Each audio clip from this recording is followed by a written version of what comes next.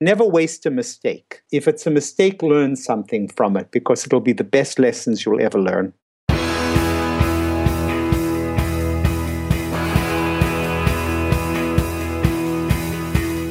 Welcome to The One You Feed. Throughout time, great thinkers have recognized the importance of the thoughts we have. Quotes like garbage in, garbage out, or you are what you think ring true. And yet, for many of us, our thoughts don't strengthen or empower us. We tend toward negativity, self-pity, jealousy, or fear. We see what we don't have instead of what we do. We think things that hold us back and dampen our spirit. But it's not just about thinking. Our actions matter. It takes conscious, consistent, and creative effort to make a life worth living. This podcast is about how other people keep themselves moving in the right direction, how they feed their good wolf.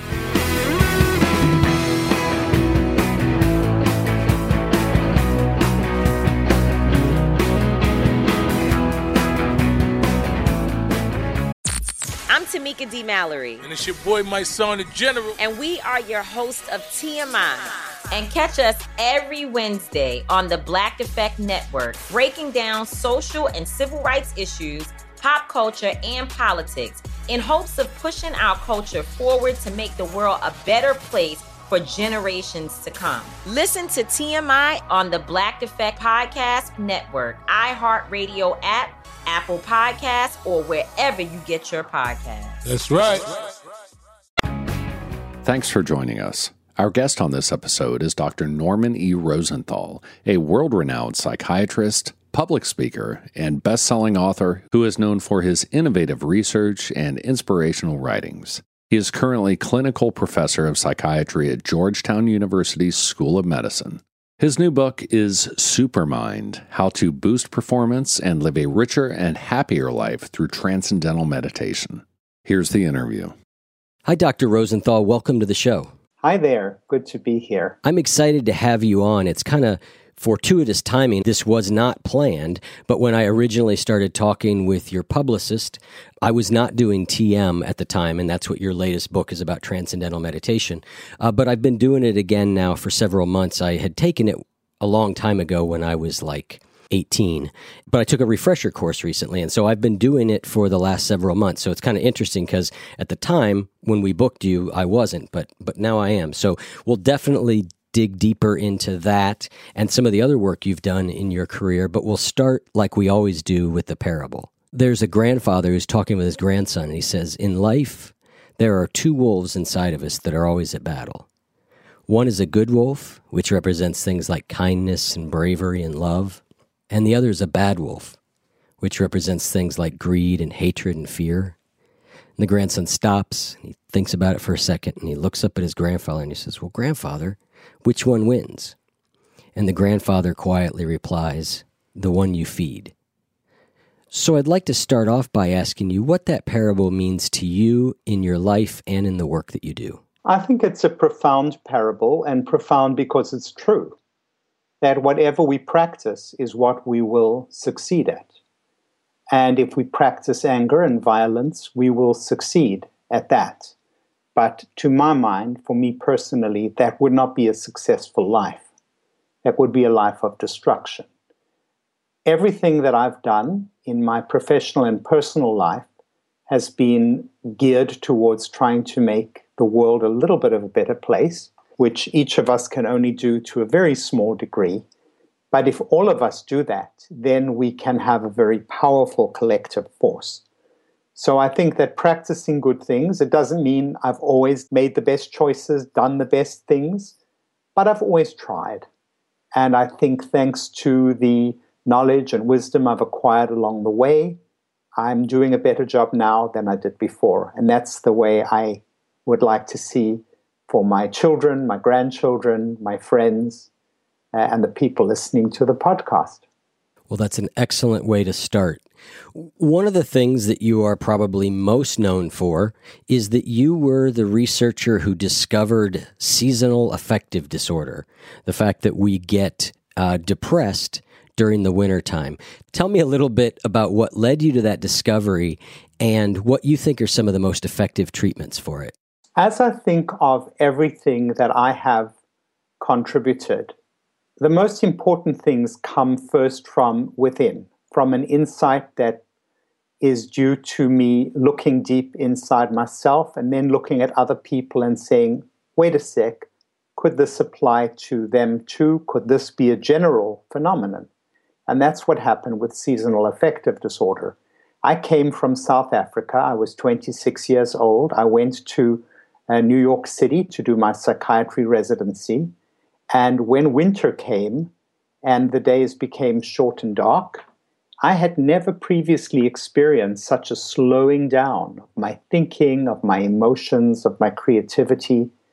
And that returned in the spring. The momentum and the zest came back with spring and summer. And that happened 3 years in a row. So perhaps it was not a coincidence that I ended up doing a research fellowship at the National Institute of Mental Health with a group who were looking at cycles of mood, of light, of day and night. And in that context, I came across some people who had that winter experience much more than I did. And that's when, with the help of colleagues, I put the pieces of the puzzle together and I said, look, these people, we people, are having this regular fall-winter depression that gets better in the spring and summer. And it may be due to the light, maybe that the lack of light is driving it. And so let's give these people more light. And I gave myself more light as well, and I immediately felt the effects. It was not difficult to discern. I took a big ceiling fixture. I remember back then all you could get were these sort of 4-foot-long ceiling fixtures with fluorescent bulbs in them, and I put it in my bedroom, and I immediately felt that impact. And so we did research, many research studies, to really verify the syndrome, and others replicated it, and light therapy became a standard treatment over these years. But there are many things that people can do to help themselves with this particular malady. Does seasonal affective disorder tell us anything about other types of depression? Well, I think it shows how there are different inputs and different circuits that can propagate depression, and where if you interfere with them, it can actually help depression. So, for example, a recent form of research that I have gotten into with my colleague, Dr. Eric Finzi, he's a dermatologist and a researcher here in Maryland, we have been looking at Botox for depression, because paralyzing these frown muscles turns out to be also an antidepressant. So I think that what it can tell us is that there are many specific inputs that can fuel depression. And if you interfere with them in a positive way, bad thinking, negative thoughts, thinking negative thoughts, that had led to cognitive behavior therapy. So I think we just have to recognize that depression is fueled by multiple inputs, any of which might be helpful if we modulated it in treating the depression, making people feel better. We have to tackle it in many different ways. One of the things that we talk about on the show an awful lot is the idea that we become great, not in spite of our difficulties, but often because of them. And so you wrote a book all about this called The Gift of Adversity, the unexpected benefits of life's difficulties, setbacks, and imperfections. Could you give me a brief synopsis of your thoughts on how do we turn difficulties, setbacks, and imperfections into positive things in our lives? Well, yes. When I began work on that book, it was initially in my mind conceptualized as lessons that nobody ever taught me. Mm-hmm. Things that I learned that nobody ever taught me, but I learned them anyway. And they were some of the most important lessons. And when I combed through them, I saw that it was when difficulties occurred, sometimes very terrible difficulties. And so I took many of these incidents from my own life, but also from the lives of some fascinating people whom I was lucky enough to meet. So, for example, as a young man, sitting in a car with my girlfriend, I got attacked and stabbed nearly to death. And fortunately, I made a complete recovery. But that taught me that every day of life is precious. every day, never waste a single day.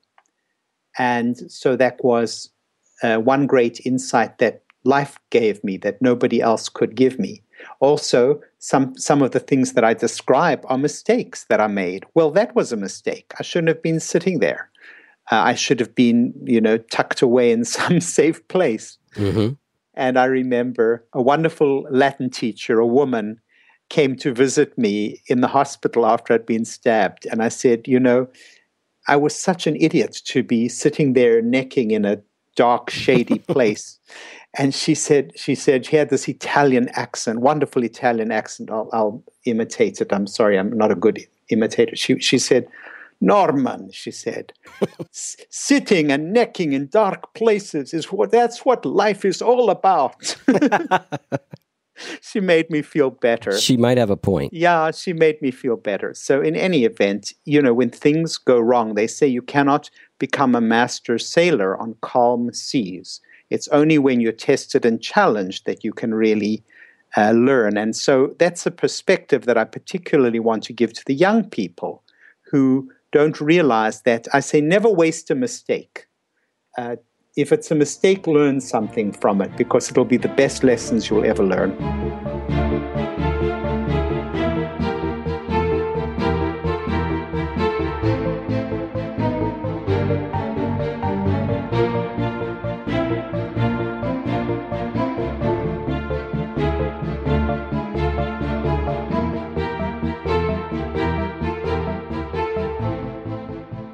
Bring a little optimism into your life with The Bright Side, a new kind of daily podcast from Hello Sunshine, hosted by me, Danielle Robay. And me, Simone Boyce. Every weekday, we're bringing you conversations about culture, the latest trends, inspiration, and so much more. Thank you for taking the light, and you're going to shine it all over the world, and it makes me really happy. I never imagined that I would get the chance to carry this honor and help be a part of this legacy. Listen to The Bright Side on America's #1 podcast network, iHeart. Open your free iHeart app and search The Bright Side.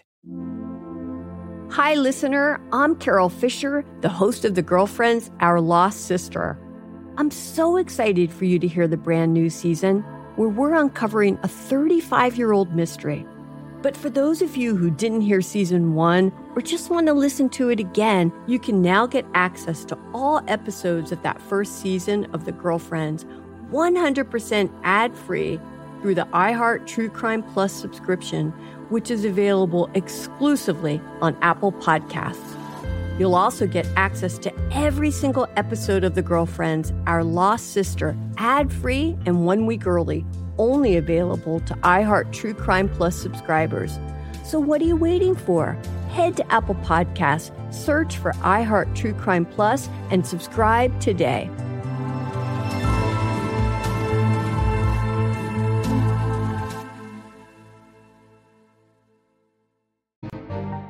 Let's turn our attention now to your latest book. Actually, you've written a couple books on the subject of transcendental meditation. The most recent one is called Supermind: How to Boost Performance and Live a Richer and Happier Life Through Transcendental Meditation. So let's start off and maybe talk about what transcendental meditation is for people who are not familiar with what it is, and then we'll talk more about what the supermind is from there. Transcendental meditation, which is often called TM, is an ancient form of meditation that comes from India, and it involves sitting down twice a day for about 20 minutes, closing your eyes, and thinking a mantra, which is a word sound that doesn't actually have a meaning. And you do need to be taught. So the book won't actually tell you exactly how to do it. But what the book does, people say, is it a how-to book? I say no, it's a why-to book. Because our most precious resource is time. So before you are willing to devote 20 minutes twice a day of your precious life, which I've just told you every day is precious, before you devote that time, you have to be persuaded that it's worth your while. So basically, that's how you do it. It sounds very, very simple, and actually it is simple and automatic.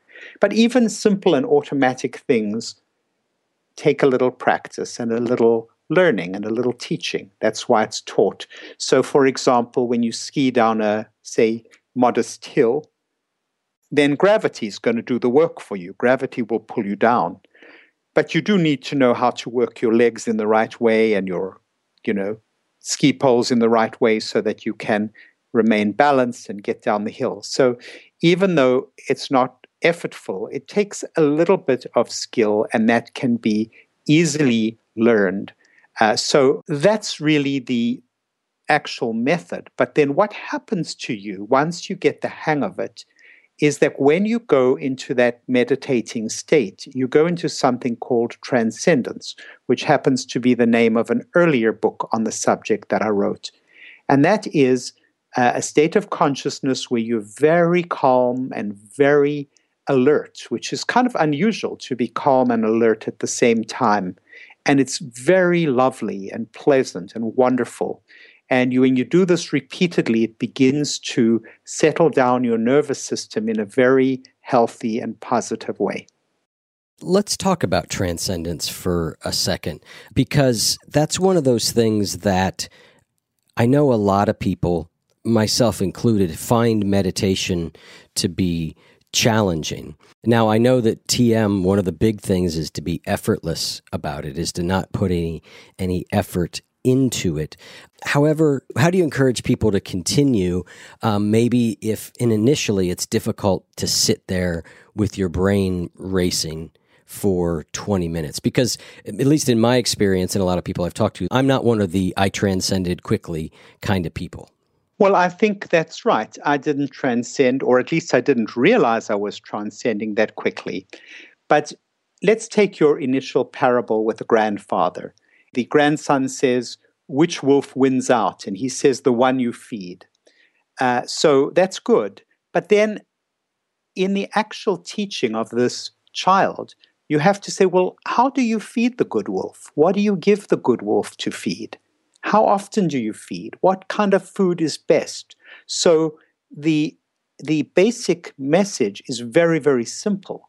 But then when you actually get to do it, you need a little guidance from the grandfather. So in a very analogous way, the actual technique of TM is very simple, but you need a little guidance. And that's why the presence of the teacher, who is going to be there for you until you get that technique just where you want it and just where it does the good that you want it to do. And so that's what I would say. There is in the teaching 4 successive days. Each day, the teacher goes through the technique with you, asks you for feedback. Then you should come back in a week and say, how are you doing? And I think what a lot of people don't realize is that they have this support. They have the support. So somebody is going to take you by the hand until you get that technique just where you want it to be. Oftentimes we think, well, this is a pain in the neck. You've got to go back and have it checked and so on and so forth. No, think of it a different way. Think of it as endless support until you have that technique right. And it's not that difficult. Oftentimes the biggest trouble is we're forcing it. We're judging it. We're saying to ourselves, I'm not doing this well enough. Try harder. Work more. Whereas it's work less. It's just let it happen. It's that easy, and it's so strange because so many of the things that we strive for in life are really quite difficult. So to find something where the actual goal is to be easy is paradoxically a little out of line with the rest of our work. Very interesting point. Let's talk a little bit about the difference between transcendental meditation and other types of meditation. The type of meditation that we all hear about all the time in today's world is mindfulness. You've got a great chapter in the book, and I think given that you are definitely biased to TM, I think you did a nice job of being relatively even-handed in your perspective, which I know you were trying to do. So nice job. Well, thank you. Yes, I think that the important thing is for somebody to just acknowledge a bias right up front, because I think we're all biased based on our own experiences. I've had this amazing ride with TM. It's been so wonderful. It's changed who I am as a person. So naturally, I'm extremely enthusiastic about it. I'm not here to convert anybody or persuade anybody. I'm just here to just share a wonderful experience that I've had personally and professionally, because many of my patients now meditate, with a technique that helps you to feed the good wolf, basically. Because as you feel nicer within yourself, other people respond better to you. Other people feel nicer to have you in their presence, and then they are better people. So you're not only feeding your own good wolf, you're feeding the good wolves all around you because you're putting out good energy. Now, as you point out, mindfulness is very different. When you practice mindfulness, whether it is focusing on an object, focusing on the breath, or thoughts like loving kindness, for example, you're given a very specific directive: focus on thus and such, experience it moment to moment in the present, and you are taught how to go about doing that. Now, that is a process that involves the part of the brain, which is the prefrontal cortex, where decisions are made, judgments are made, active instructions are followed. In contrast, when you automatically access something, as you do with a mantra in TM, that part of the brain is not really online. And when you start judging your TM or saying this isn't good enough or whatever, then you actually interfere with the process because you're bringing that prefrontal cortex online. In addition, there are deep-seated circuits in the brain called the default mode network. That's a network of pathways that come alive when the brain is not focusing on anything in particular. And as you can imagine, that set of circuits shuts off during mindfulness when you're focusing, and it comes alive during transcendence. So all of this is to say that these are very different practices. They ask different things of the meditator. They have different effects on the brain. And so we should imagine that they would have different effects on a person's life. When I ask people who do mindfulness, and in that chapter, there are two people who do both TM and mindfulness. So they basically compare the effects. Mindfulness does just what it purports to do. It helps people stay in the present, in the here and now, and therefore understand the reality of the changing world, both external and internal, from moment to moment. TM does exactly what it purports to do. It takes you into a different state of consciousness called transcendence when you meditate. And then here's where the leap comes to supermind. As you practice TM more, that beautiful state of consciousness filters into your daily life and begins to shape every aspect of brain functioning, from memory to creativity to performance, and also to the sheer joy of living.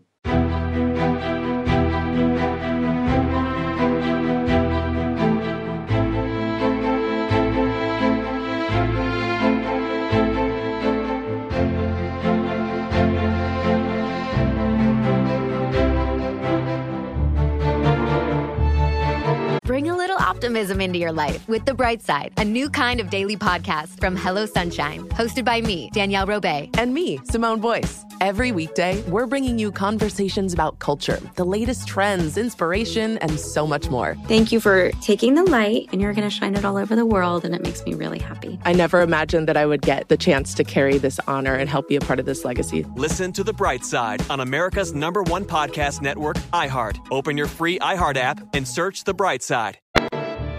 I was very fascinated by the studies on the default mode network.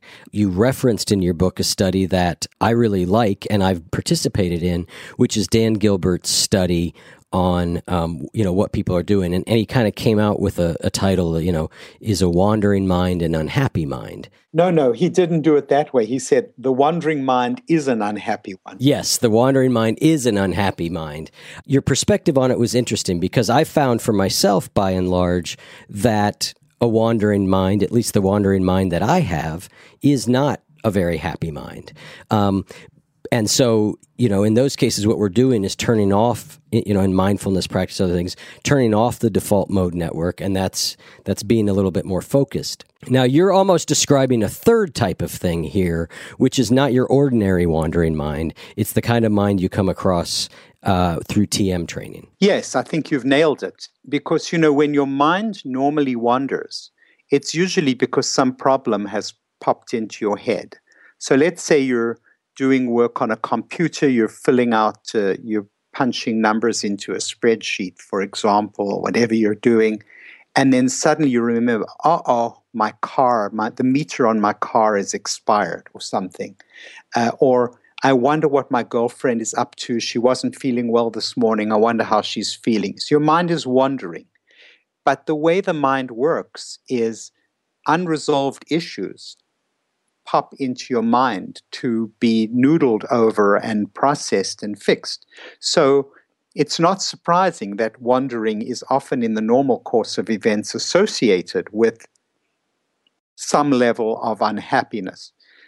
But what happens when your mind wanders, if you want to put it that way, during TM, is it's actually a very joyful thing. And I describe in my book a walk that I might have, where I'm thinking about this, thinking about that. My mind is wandering here and there.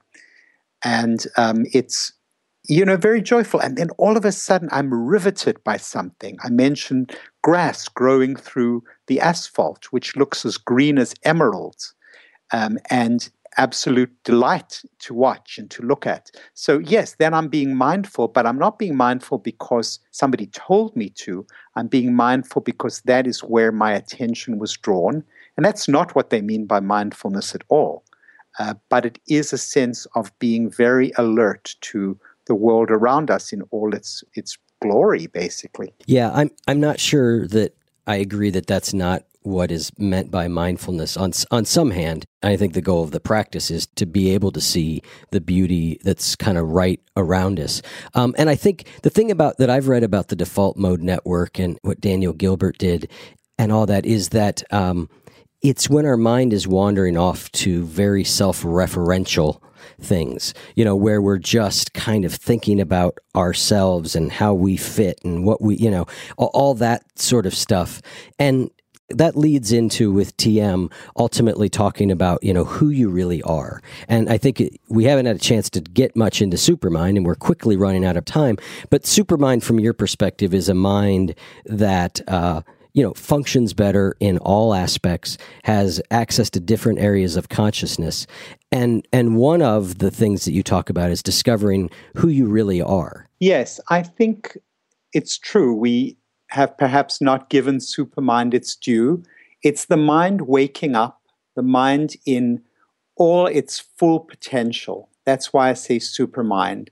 And I'll just say from personal experience and from watching many people meditate, and also we have a survey of more than 600 people, that everything you would want in terms of feeding that good wolf is grown when you have a Supermind. It's not just that you're a better person, but you're a happier person. You're more effective. You're more productive. You're more creative. And I want to also emphasize that it's not a matter of abstract concepts. It's a matter of specific instances. That's why I just load the book with very intriguing stories from very intriguing people. When I say, who are you really? Somebody who really epitomized that question is Hugh Jackman, who said that TM, after many years, has given him a sense of authenticity, who he really is, not just a famous actor, singer, dancer, but who he is as a person.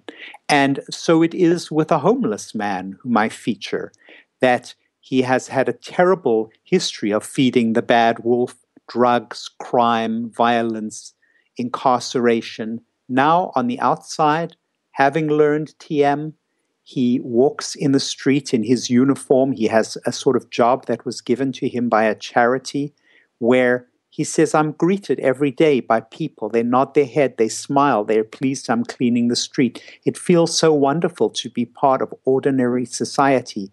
And then he says, at lunchtime, I go into Central Park, I sit on the slopes, I close my eyes, I think my mantra, I hear the birds, and I'm the happiest person imaginable. So that's what the Supermind is all about, whether you're homeless or whether you're a famous actor or whether you're a psychiatrist or whether you have a wonderful podcast as you do, you can be the best that you can be.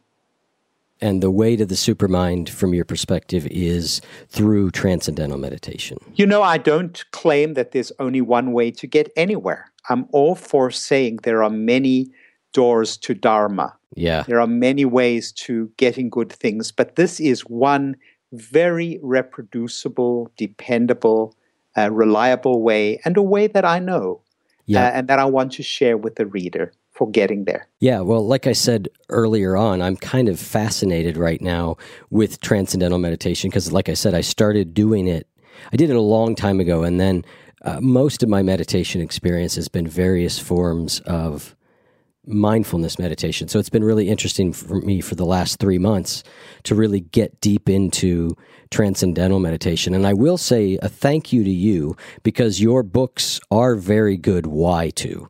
I read your books and I'm like, I better get that second 20 minutes in today. You know, it's helped me remember more regularly my motivation for why I want to meditate, why it feels important to me.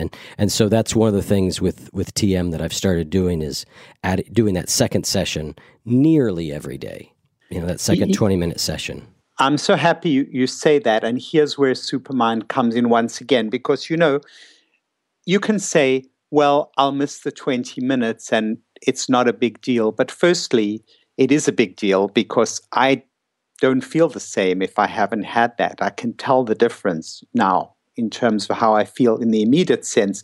But the other thing is I realize that I'm not just meditating for this 20 minutes. I'm meditating so that I can grow all these functions that we've talked about, all these things that constitute feeding the good wolf.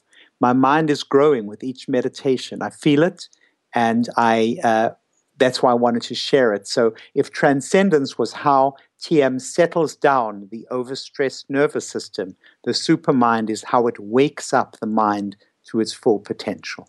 Excellent. Well, I think that is a great place to wrap up. I'll have links on the website to your books, to your website, and all that stuff out at oneyoufeed.net. And thank you so much for taking the time. It's been a pleasure to talk with you, and maybe we'll do this again soon. Oh, well, that would be wonderful. And do send me all the links because I'll post them on my social media as well. Excellent. Okay, fantastic. Take care. Okay. Bye-bye. Bye.